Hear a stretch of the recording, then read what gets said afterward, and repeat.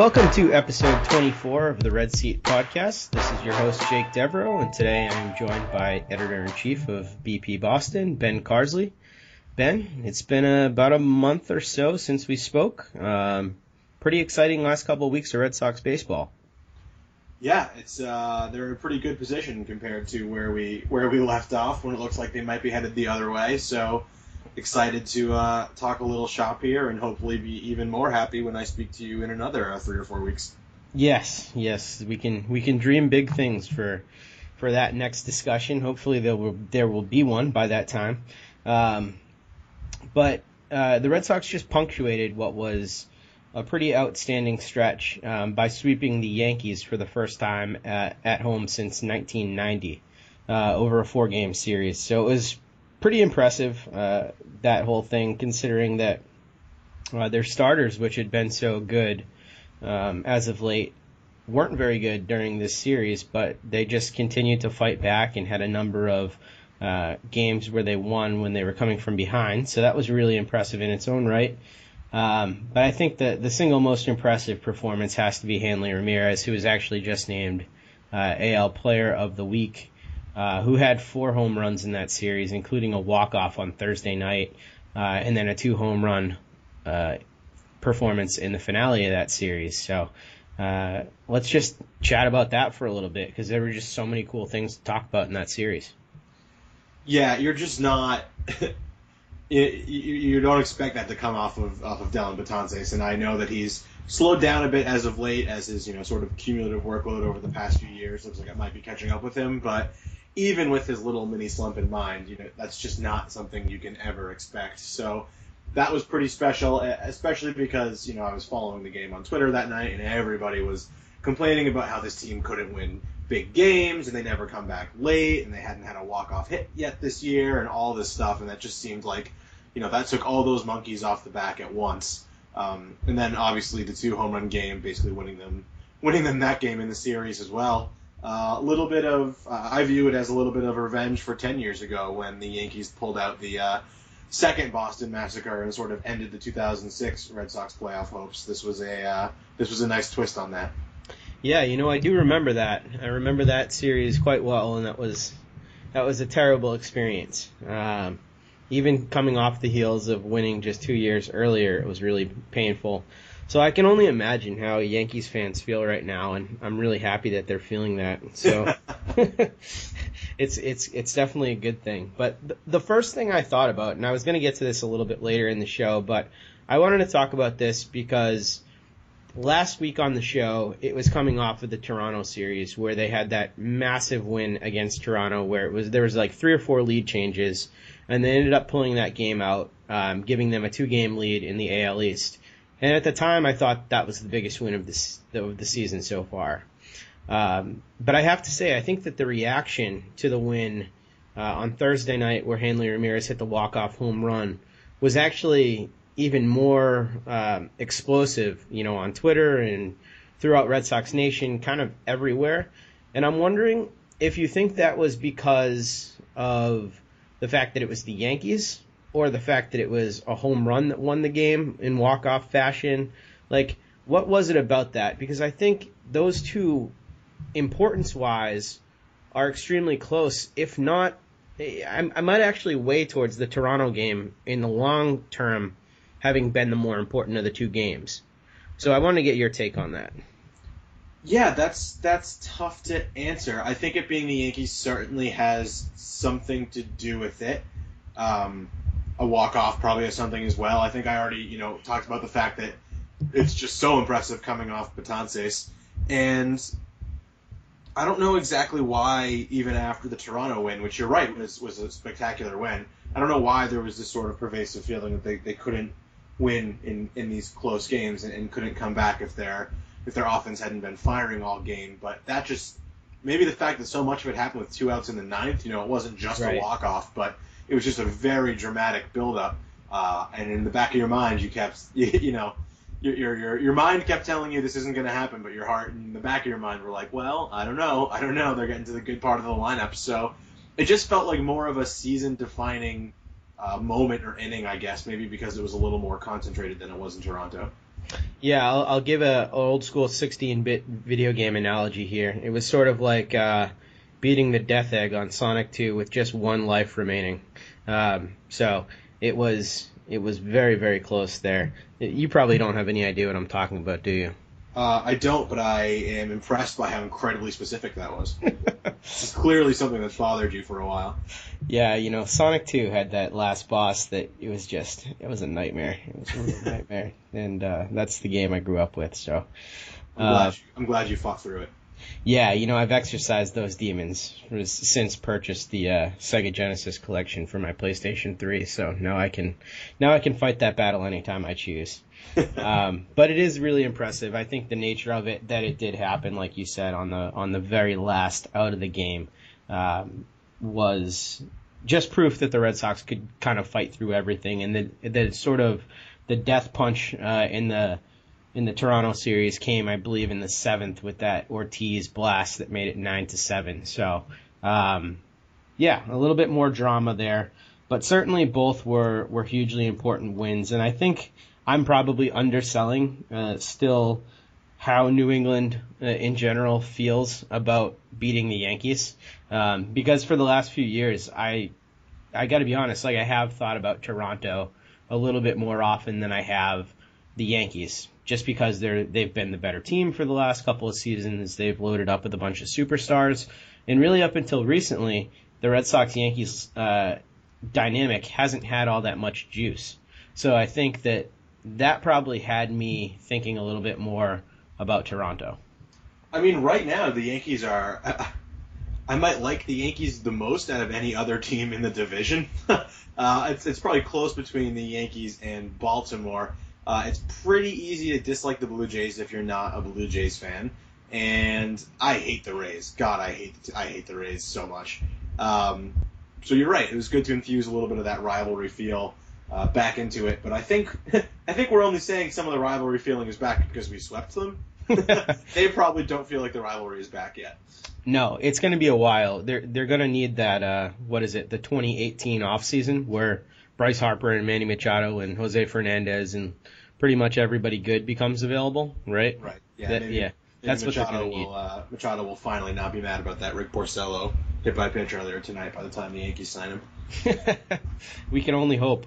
So, yeah, that's going to be interesting, though, when that happens. But until then, the Yankees still have a long ways to go. But we talked about it last week on the podcast, me and Joyner, about which team you'd like for the next 3 seasons. And we both said the Yankees. Like, out of this division, with the uncertainty that there is in Toronto with their impending free agents and all that stuff, we both think that it's going to be New York that's probably the most dangerous team over that period of time. Yeah, I mean, I think between the young talent and the fact that they're going to have so much money coming off the books, there wouldn't surprise me if they become sort of the Dodgers East in terms of still going after a few marquee guys, but also trying to build from within a little bit more. Yeah, absolutely. So with that win aside and that series down, there's a bunch of things to talk about as to why that happened, but I think there's no bigger thing to point to than the bullpen resurgence that we've seen over the last few weeks. Tim Britton wrote about this yesterday when he wrote about Koji Uehara and how well he's been doing. But in that article, he pointed out that the Red Sox currently have a 1.14 ERA out of the bullpen during September, which has been tremendous. And they're actually 6-1 in the second half of the season when the starter gets knocked out before the 4th inning. And that stat is per Alex Speier of the Boston Globe. So when I read those two stats together in a couple different articles, I was like, whoa. I mean, this unit really has been performing its job admirably for a little while. And then I read another stat that was, I can't remember who the pitchers were, but it was like 6 pitchers on the Red Sox out of their bullpen. 6 key guys haven't allowed a run in the last 37 innings. So there's a whole bunch of good stuff happening in that unit right now. And I wanted to, kind of get your take on it. Do you think it's just guys performing better, or do you think there's some element of the September call-ups, guys pitching less frequently, things like that have factored into this resurgence? Yeah, I think there are a few things that are real, and I think it's also partially a case of The Red Sox bullpen probably isn't as good as they appear right now, and it was not as bad as it seems in those few weeks in the middle of the season when it was blowing a lead in the 8th inning every night. What I think is real is Koji Uehara, since he's returned, looks like a totally legitimate 8th inning guy, and if you add him to Ziegler with Kimbrel, that's a lot of, like, all of a sudden that's a playoff caliber back end of the bullpen. Matt Barnes would fall more into the category of, I think he's just on a really good stretch right now, and I don't think he's this good, and I don't think he's as bad as he was earlier. Some of the other guys, I'm not falling for Joe Kelly the way some other people are, but I'm at least optimistic, and at this point, I would have him on the postseason roster over Junichi Tazawa or Fernando Abad. So I'm not really clamoring for Kelly to make the postseason roster, but he's at least a more interesting option for me. And then Robbie Scott, it's really early. It's only been 4 or 5 innings, but he looks like he could potentially take the left inning. The loogie spot from Abad. I certainly don't think he's going to be an elite option, but you don't really need an elite option to be better than Fernando Abad. So I think it's just that puzzle coming together. I believe the last time we spoke, you and I went back and forth on whether or not they should DFA Junichi Tazawa, and we sort of decided, or maybe I'm putting words in your mouth here, maybe it was more me, but the verdict was that, September call-ups are only 2 weeks away. You don't need to DFA Tazawa just to call up Hembry or someone like that, and in hindsight, they probably should have DFA'd him and called up someone a little bit more reliable, because they still ended up using Tazawa in spots that you don't want to use just a mop-up man a few times. But right. That is past them now, and all of a sudden you go into the postseason, hopefully, with Kimbrel and Uehara and Ziegler and Barnes and Robbie Ross, and then a few out of the Kelly and Scott and Heath Hembry molds, and all of a sudden it doesn't look so bad. Yeah, I think you covered off on a lot of things right there, but I want to kind of key in on a couple of them. Robbie Scott is really intriguing, and I think that he does probably negate the need for Fernando Abad on this team, because Abad, as you so aptly wrote about in your Bad Names for Relievers piece, which was really good. For those of you who haven't read that, you should check it out. Ben basically goes down the gamut of pitchers with names that insinuate them being bad performers and how they've actually performed. And no secret that Abad has been, Abad. I do think that he doesn't have a place on the team if Robbie Scott can continue to do what he's doing. And there's been no indication in the minors or so far over 4 2/3 scoreless innings here that he's had that say that he is not that guy. And he's a really interesting story, playing independent ball, being purchased out of there. I believe he was pitching for Yuma in independent ball. But he looked amazing the last couple outings. I mean, he went against some pretty serious hitters in those lineups and handled them admirably. So, I mean, what are your thoughts on making that switch right there? I guess I'm less confident in Scott being amazing than I am sure that Abad is not, if that makes any sense. I do like Scott's story a lot. He is a 27-year-old who is having success in AAA, but at the same time, relievers can just pop up and be good. You don't have to be as worried about him as you would, a position player or a starting pitcher or something like that. So I certainly think it's possible that he has a role as a solid piece in a first division bullpen moving forward.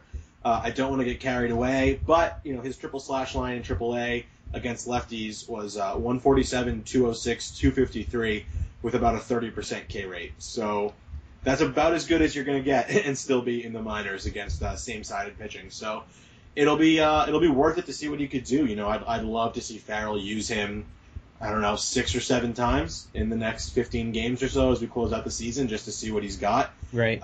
He'd be among my first cuts when we're getting down to the 25-man roster. But like I said, I'd rather have him over Abad. I'd rather have him over Junichi Tazawa, as much as it sort of hurts me to say that, because Tazawa's been really just a very good Red Sox for a long time. But in 2016, I don't see it happening. So I think there is an outside shot that he actually finds his way on the postseason roster, but we need to see a little bit more first. Yeah, I think you've got Kimbrel, Uehara, Ziegler as locks, Barnes is a lock, Robbie Ross is a lock.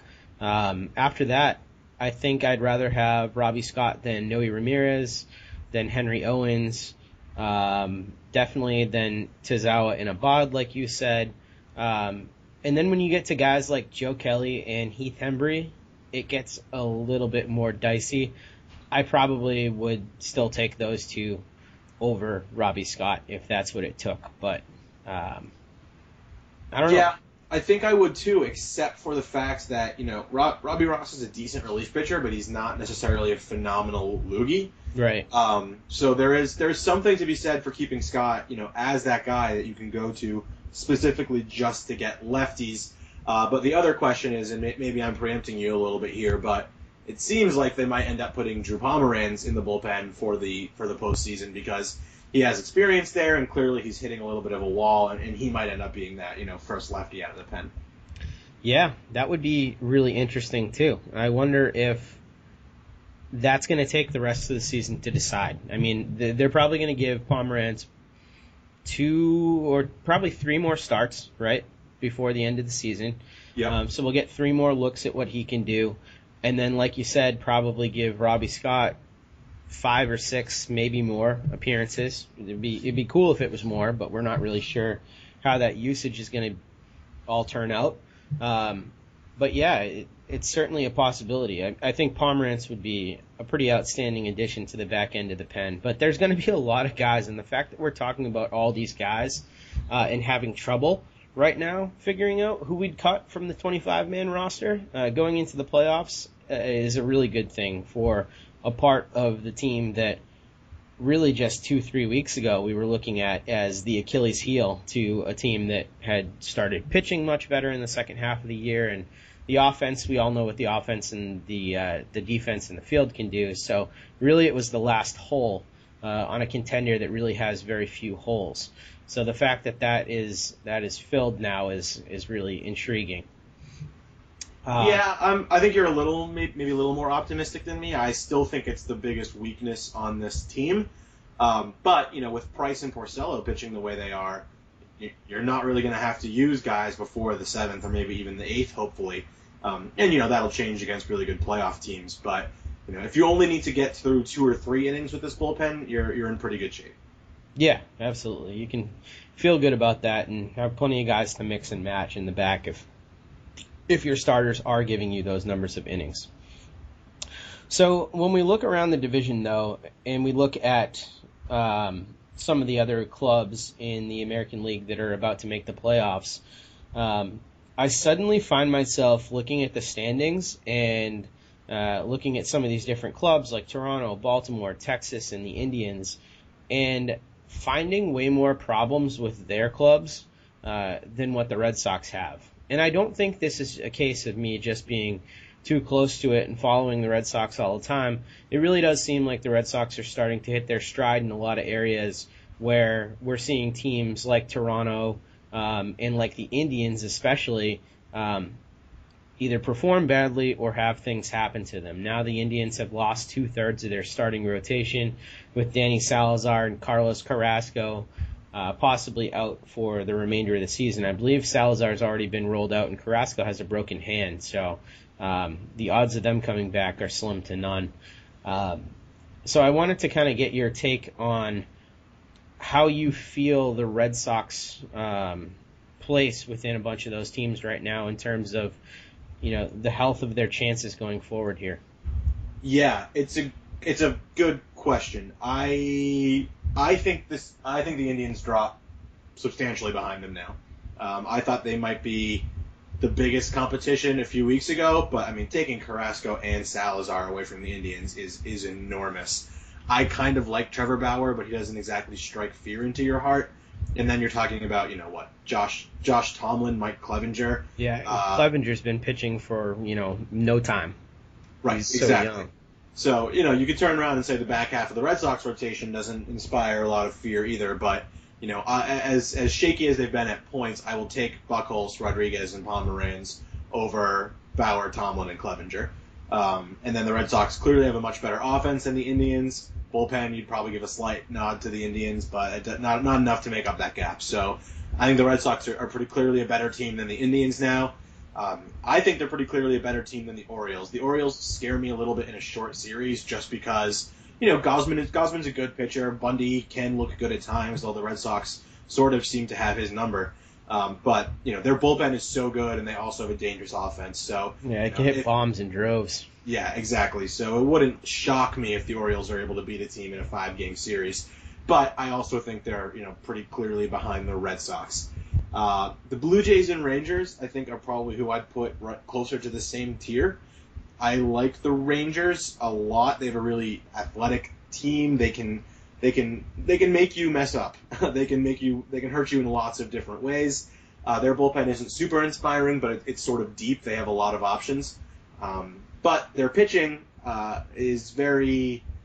It's going to be interesting to see. Can Darvish come back and be healthy? If the answer is yes, then okay, you roll into it with Darvish and Hamels as your top two. That's pretty legit. If not, it gets awfully thin after Hamels as your number one, even thinner than the Red Sox. But I think they're about as good. I think they're in the same tier. And then the Blue Jays still scare the crap out of me. I do think the Red Sox are better, but I'm not at all confident, really. So the thing I can't figure out, though, with the Rangers, though, is how they're outperforming their Pythagorean record to this degree. We talked about it a little bit last week on the show. I mean, they're close to, on paper, with, expected wins, to being like a 500 club. And they've outperformed that to a massive degree this year. Their run differential doesn't say they should be this good. You already mentioned the weakness in the bullpen, and even the guys at the top, Cole Hamels and Darvish. I mean, Darvish is he's always just a slight ailment away from being out of that rotation. And Cole Hamels, as good as he's been at times, has had a lot of blow-up games too. So it does kind of appear to me that this team is not nearly as strong as their record indicates. And I don't know if I'm a Rangers fan right now, I'm petrified of playing a team like the Red Sox because I don't know how long my MLB leading almost historical record in one-run games is going to take me. I don't know where all these things that have seemingly worked out in my favor all year are going to take me come playoff time against a good team. Sure. And if we're looking at these teams over this, I think the Red Sox are a better team than the Rangers. However, going into a postseason matchup, you have to be a little scared of a team that can run out Darvish and Hamels as their 1-2. Sure. Martin Perez isn't spectacular, but he's not a laughable option there. I prefer Price and Porcello by a decent margin this year, but it would not be crazy to have either of those two outduel Price and Porcello on a given day. And their offense is really good. I mean, they went out and got Beltran and Lucroy at the deadline. They still have Adrian Beltre hitting in the middle. Right. Ian Desmond's having a great year. Ruben Odor is pretty good. They have a very deep lineup that scares me. So I do think the Red Sox are the better and much deeper team. Unfortunately, in the playoffs, depth matters a little bit less. And the Rangers do have enough star power to make me nervous.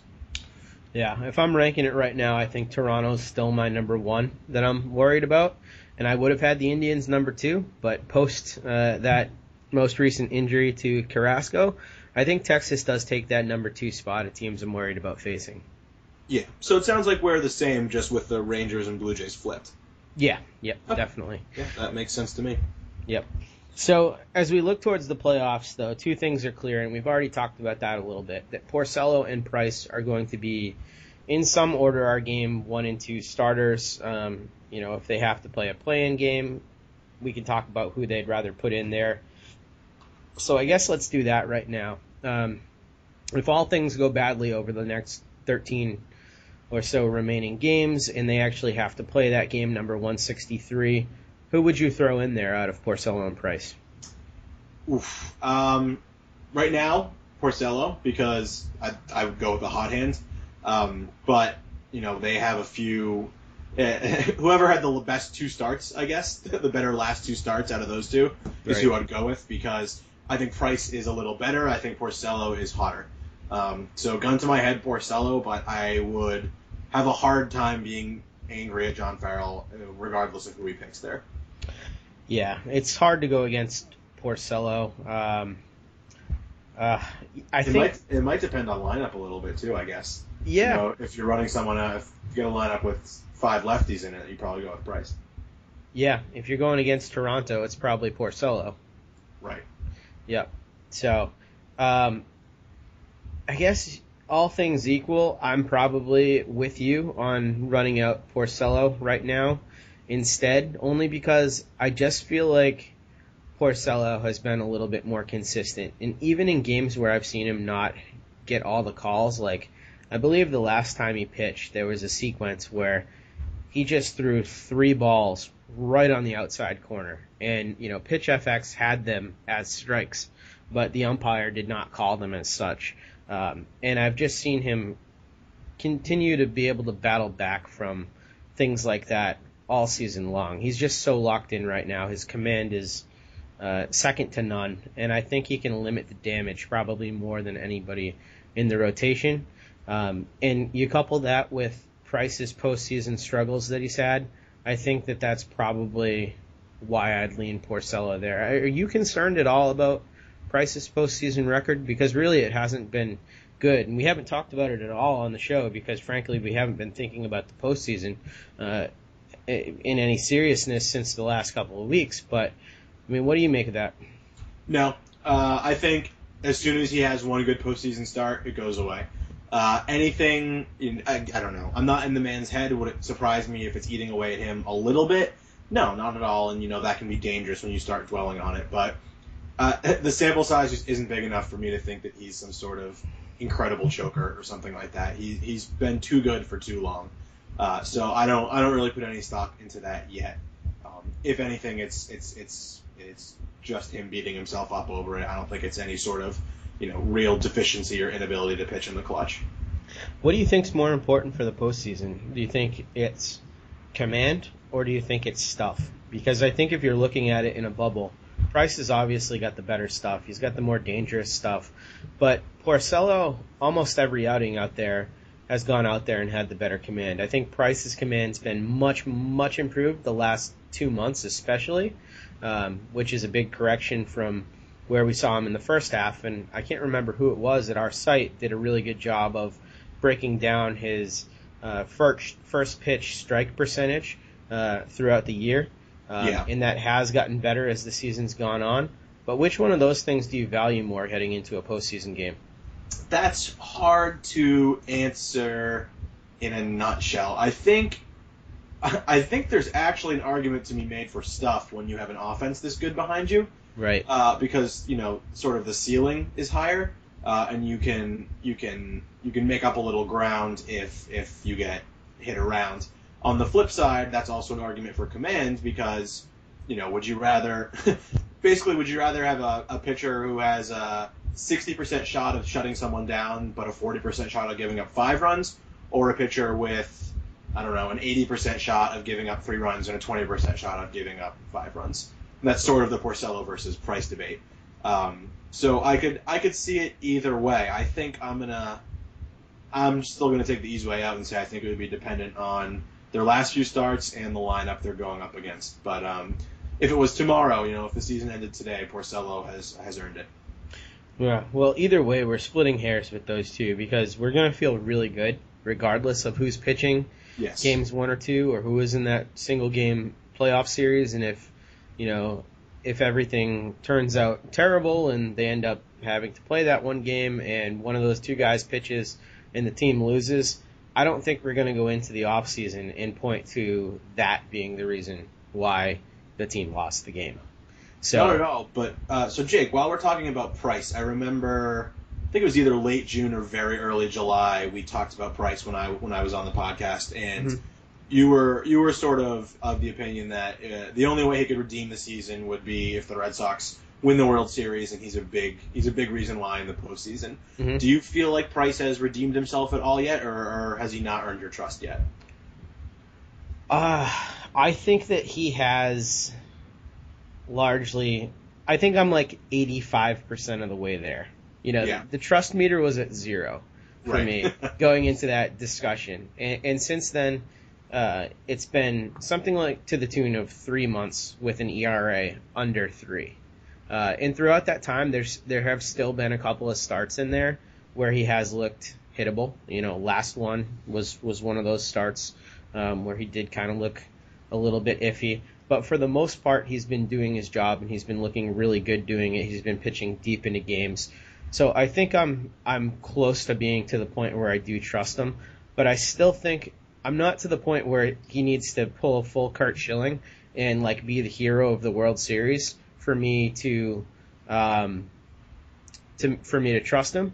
But he does need to go out there in a postseason game and pitch and win for me to feel like, all right, we got what we were promised from David Price this year. I don't think I'll feel that way until that happens. Yeah, I think that's fair. And Matt, asking you, that wasn't meant to pick on you. I mean, we spoke about him, and he was bad. Yeah, he was for 3 or 4 really starts in a row. He had been awful when we had that discussion. Yeah, no, it's a fair question, and I think a lot of people's opinions have been changing about him, and it still is a little bit troubling that those struggles did happen early on. It makes me a little bit concerned going forward. Was this really just an adjustment type thing, or was this some regression, and are we seeing him pitch a little bit above his head right now? I'm still trying to sort out what's real and what's fake. The peripherals have been backing him up all season long. We've talked about this a number of times on the show. DRA and CFIP, a couple of baseball prospectus stats, have loved him all season long. And when Joyner was on, he even pointed out that he has surpassed a couple of other Cy Young candidates. I believe it was Sale and Hamels in CFIP and DRA recently. He's still behind Kluber in those categories, but it's just impressive that he has been able to right that ship. For sure, and especially because this is not the easiest place to right a ship. So he's done a good job of blocking it all out and getting back to being who we knew he was. Yeah, absolutely.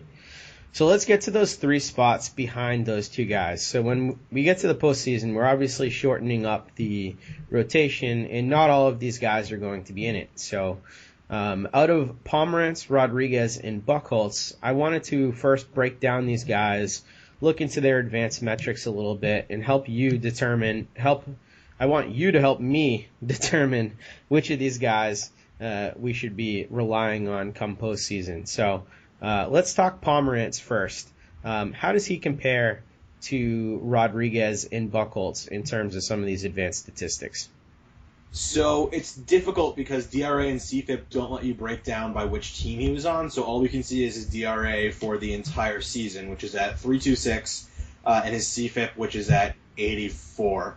And those are both a good deal better than anything that Erod or Buchholz has. Of course, that doesn't really take into account the way the arms are trending, which would probably have Erod trending the highest, Buchholz in the middle, and Pomerantz the lowest. I do think we might be overreacting to Pomerantz's last few starts a little bit, just because he's also been pretty good at times with the Red Sox. It's not like he's come over here and just laid an egg every single time he's taken the mound. That being said, his last 2 starts have been god-awful, and his 2 starts before that were good, but not crazy. But still, I mean, he had a solid streak of 1, 2... Sorry, now I'm trying to do math in my head, and this never ends well for me. Looks like he had a streak of 7 games where 4 of them were quality starts. Okay. And in a few of those other, one of them was a 5.2 instead of a 6 innings, or that also would have been a quality start. One of them was the rain-shortened 5-inning game, which looked to be his best. So really, he had a streak where 6 out of 7 were very, very good, or at least acceptable starts. Obviously, the last 2 have been absolutely disastrous against very good teams. And it should be noted that his success came against the Rays, the Padres, the Indians, teams with not offensive juggernaut teams. Yeah, middling offense at best, really. Right, exactly. So I get being down on Pomerantz, especially because of the workload. And to me, he does look a little bit tired out there. The mechanics don't look tight. He looks like he's laboring after 4 or 5 innings when he does make it that far. So I put a little bit of stock into I think he might be tired line of reasoning. Well, I think that's been kind of the thing that everybody's pointed to. is fatigue, because he's so far ahead already of what his innings limit had been, or his max innings had been. And it's been noted that a bunch of the innings that he did pitch when he did reach those limits were in the minor leagues, so they're not exactly completely comparable either. But Matt Collins, who's going to be on the show next week, did a really good job of kind of breaking down some of these different things and sorting through, what's real and what wasn't in terms of the reasons why Pomeranz could be struggling. In a recent article, he did this. And he determined that kind of just like he just had a bad outing. Like that was his determination. There was nothing conclusive. So do you sort of agree with that, or do you think that there is something to this fatigue narrative? He'd have a better idea than I do, but I do think there is something to it. I mean, he has the frame to log innings, so I don't think he's a guy who's destined to not be able to throw 200 innings for his entire career. But he's at 165, and he's never thrown this much before, and it's late in the season, and he's throwing some high-stress innings, too. He's pitching against really, really good lineups in a pennant race. So I do think that he might very well be tired, whereas Ed and Buckles have missed time this year, or Buckles spent time in the bullpen. I think their arms are just a little bit fresher. Yeah, I would agree with that. But it is worth noting, and I'll mention that here. I'm looking at some Fangraphs stats for these guys too. So going away from DRA and CFIP, using Sierra, which is their sort of advanced metric for pitchers.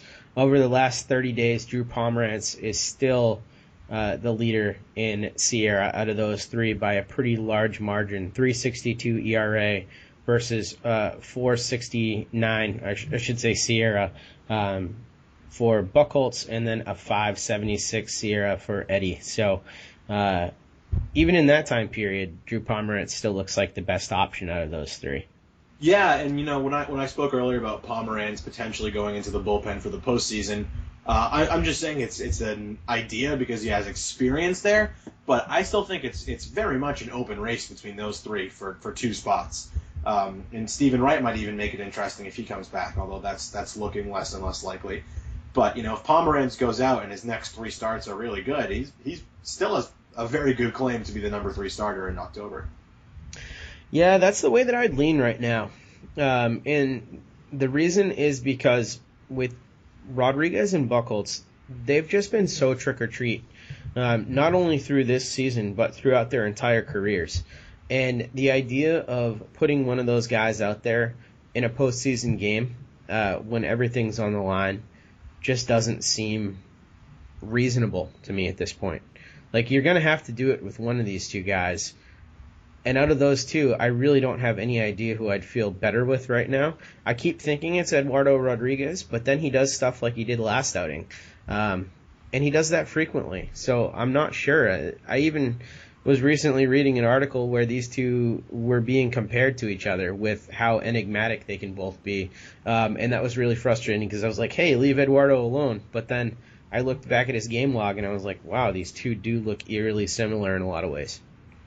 Yeah, I mean, it's going to be a little bit of a crapshoot that way, and because of that, my thinking is that Farrell will go with the veteran and throw Buchholz, which is, sort of hard to argue with.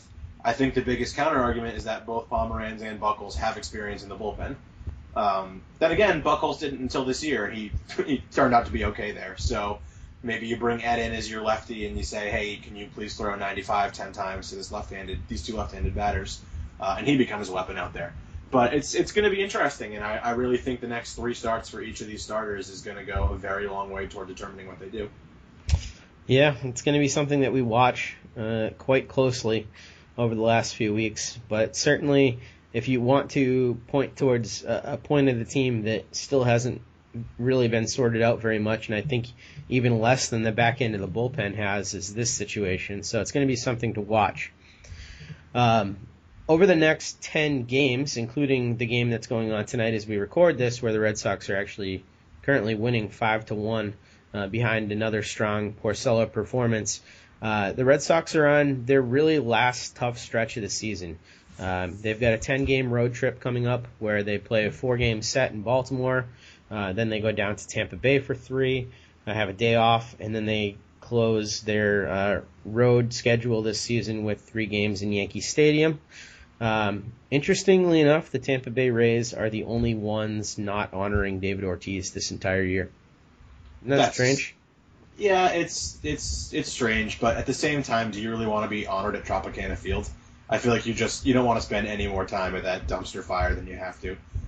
So in a way, that's their gift to him. You know what I hope? I hope that the construction company that ends up being paid to demolish Tropicana Field in like 3 or 4 years when the team leaves allows David Ortiz to come back and drive the wrecking ball.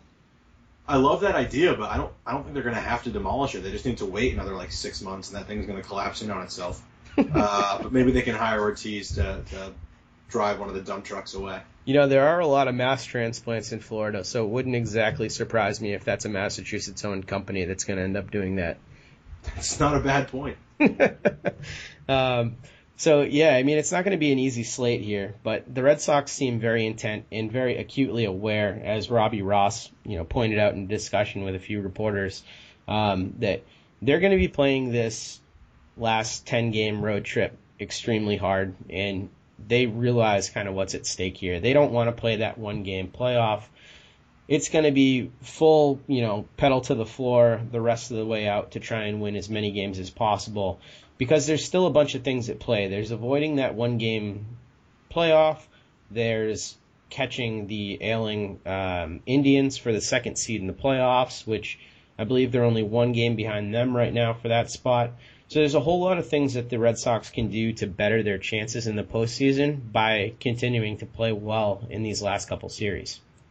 Oh, absolutely. I think the hope is that maybe by the end of the Yankee series or their last home series, you can at least sit Ortiz. Although I don't know if they're going to have the balls to sit Ortiz during his last Fenway series. That would be a rough sell to the crowd. But hopefully you can start resting a few of these veteran guys here and there. But especially for this upcoming series against the Blue Jays, and then for you know what I'm talking about.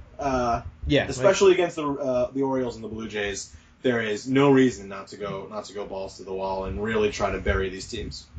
Yeah, absolutely. And out of these upcoming series against the Rays and the Yankees after Baltimore, I think I'm actually more concerned about the Rays going forward, because it seems like the evil, pesky Rays, which you're acutely aware of hating as much as you do, have been like really a little bit of a thorn in the side of the Red Sox this year. Even though the Red Sox have performed overall well against them, there have been 3 or 4 games that have been looking like wins for a majority of the game, and then those games have been taken away from them in some fashion or another late in the game. I feel as though the Red Sox have sort of taken the life completely out of the Yankees after that last series, so I'd be surprised if they don't win 2 out of 3 there. But that Tampa series has some potential to scare me a little bit, so I want to get your thoughts on those remaining series. It scares me because they're throwing Archer and Odorizzi, but the Red Sox really have Chris Archer's number. They really don't seem to mind facing him at all. So I'm sure the Rays will be a pain in the ass and take 1 game. They just need to make sure they hold it to 1 game. Of this 10-game road trip, I think the Red Sox will be fine if they go 6-4, and in phenomenal shape if they go 7-3, probably. Or if they go 10-0. Well, if they go 10-0, fire Farrell. Yeah, I'll be the first to call for his head inevitably. But certainly not the only. Yeah, no, I get irrationally mad about that, about everything that guy does. But that's part of following this thing for 162 games as close as we do. That we tend to overanalyze, and especially in July and August are just the worst because you've just been doing it for so long. But yeah. Still, somehow every loss just feels so magnified. So I get the frustrations. Yeah, but you know what? When I read that second half stat after the pitcher gets knocked out, when they have been 6-1 in those games, in the second half, like I mentioned, I was almost like ashamed of being mad at Farrell and his bullpen usage. I was like, man, he really is doing something right when those situations occur. It's either that, or it's either he's pulling the right strings, or guys have come up and really stepped up for him in big spots. But it's probably a combination of both of those things happening, and that alone is impressive enough, I think. Yeah, I mean, my stance on Farrell has always been, could he improve? Certainly. Is he actively hurting the team? No. I think he's, I don't know, maybe the 10th or 12th best manager in the game, something in that range. There are plenty of better ones, but he's never been something holding the team down. And even though I think he is certainly not a great tactical manager, his team likes him and plays for him, and that's pretty important, especially in Boston. Yep, absolutely. So the way that this upcoming schedule shapes out after tonight's game, which we mentioned is Porcello versus Bundy, we've got Eduardo Rodriguez versus Kevin Gausman, who looked excellent against the Red Sox last time out. They just couldn't figure him out, and he was still pumping 97 past Xander Bogaerts in the 8th inning, so that was quite impressive from him. We've got Buchholz versus Giovanni Gallardo in what could be a real suckfest there. Price versus Ubaldo Jimenez in the last game of that series. And then we've got Pomerantz versus Archer, Porcello versus Matt Andriese, and Eduardo Rodriguez again versus Jake Odorizzi, who has been good against the Red Sox, but sort of middling against everybody else this season. Yeah, it's not the easiest stretch because they are getting Gausman, Archer, and Odorizzi, but, I mean, how mad can you really be when you also get to face Gallardo, Jimenez, and Andriese? Yeah. So, this is a 7-game stretch, barring something pretty awful. They're going to win tonight. I don't think it's crazy to hope for 5-2, and if they're 4-3, the world will keep on spinning. Yep, absolutely. I think that they've got to be favored in most of those games. So yeah, other than tomorrow. Tomorrow, it's going to be hard to. It'll be hard to be mad at them if they lose tomorrow. Gausman is better than Ed. Yes, he is, and he's an LSU product, so that's a good thing. One thing that we didn't get to talk about yet, which I kind of wanted to close with, was Hanley Ramirez. And we've talked about how good he's been as of late, and I'll give you a few more stats on him over the last month or so, or 16 games this month, and this is, again, pulled from 108 Stitches, Alex Spears' column, which is so good. I urge all of you to subscribe to that. He's currently batting .381 in the American League, tied for third in the American League in September. He's first in OPS. He's tied for first in home runs. He's basically been completely unconscious in the month of September, which kind of brings me to the whole discussion of, like, where do the Red Sox go with this guy going forward? There's a few different things that can happen post this season. They can keep him. They can move him to DH. They can keep him at first base. They can go out and sign Ed Encarnacion to play DH, keep him at first, or they can sign somebody else to play first, or you can try and trade a guy who's probably going to close the year with close to a 300 batting average, 30-plus home runs, and over 100 RBIs to someone else for the last 2 years of his contract. And I'm kind of curious where you're thinking they should go with this, because the value is really going to be at an all-time high coming off this season. Yeah, absolutely not trading him. They're losing their, perhaps best or second best all-around offensive player in David Ortiz. I don't think Hanley will be this good again, but come on. I mean, they're going to compete next year. They should be competitive again next season. You absolutely can't trade him. It's not like they have good in-house options waiting to replace him in the wings. I am pretty partial to the idea of signing Encarnacion if the money isn't crazy. I think it would be nice to sort of shift those guys between first base and DH. Hopefully Encarnacion only needs like a 3-year deal. If he needs a 4 or 5-year deal, I totally understand walking away. But it is going to be pretty damn difficult to replace David Ortiz, and the way you do that is not by also trading Hanley. So that is certainly not what I would go with. I would like him to at least be able to get some time at DH next season, because I think that will keep him healthy. And we know he hits really well when he's a DH. But, for the most part, heads into next year as your number 4 hitter and your primary first baseman. The Red Sox need to get a left-handed bat to break up, Pedroia, Bogaerts, Betts, and Hanley in the front four. But other than that, nothing really other than to expect good things, especially with how competent he's looked defensively at first base. So I'll preface this by saying I'm 100% on the same side as you with this. I want to see him back next year, and I want to see him as the everyday first baseman. I'm also into the idea of signing Encarnacion, and I'm totally okay with going for 4 years on him. I think he'll still perform at that time, especially considering you're signing him to be your DH in that situation. But the argument against keeping Hanley Ramirez is that he's a guy who has reportedly over the course of his career required a lot of mental maintenance in the clubhouse. David Ortiz has, been for years, even when he wasn't playing on the Red Sox, that Hanley wasn't. David Ortiz has been a guy who he calls for advice, and generally somebody that he respects a tremendous amount. So there's the theory out there that Hanley could become a locker room liability without David Ortiz around to kind of police the situation. So what do you say to people that think that? I hope you enjoy listening to WEEI, and please never speak to me in person. Yeah, I don't buy into that much at all either. I think that it's pretty clear that last year when he didn't perform, it was because he was put in a really terrible position to perform. He was put in left field where he was terrible, and where he got himself hurt because left field is where good players that I like go to die, a la Swihart. And then he played the rest of the year injured and wasn't able to come back from that, and that's why he wasn't good. And there was no reason to rush him back from that because the Red Sox were terrible. Right. So, this is, you know what this is? This is Boston fans being afraid to be happy. They don't know what to do because their team is in first place, so they need to invent potential issues for 2017. No, Hanley is fine, and if that's what you think, you don't deserve nice things. All right, well, I couldn't have said it much better myself. That's a good way to close out the show. So, Hanley's here whether you like it or not, people. So get used to the idea.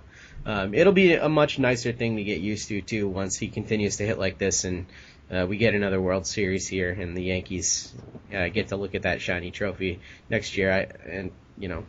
I would love if they held off the ring ceremony until they got to Fenway, but that won't happen.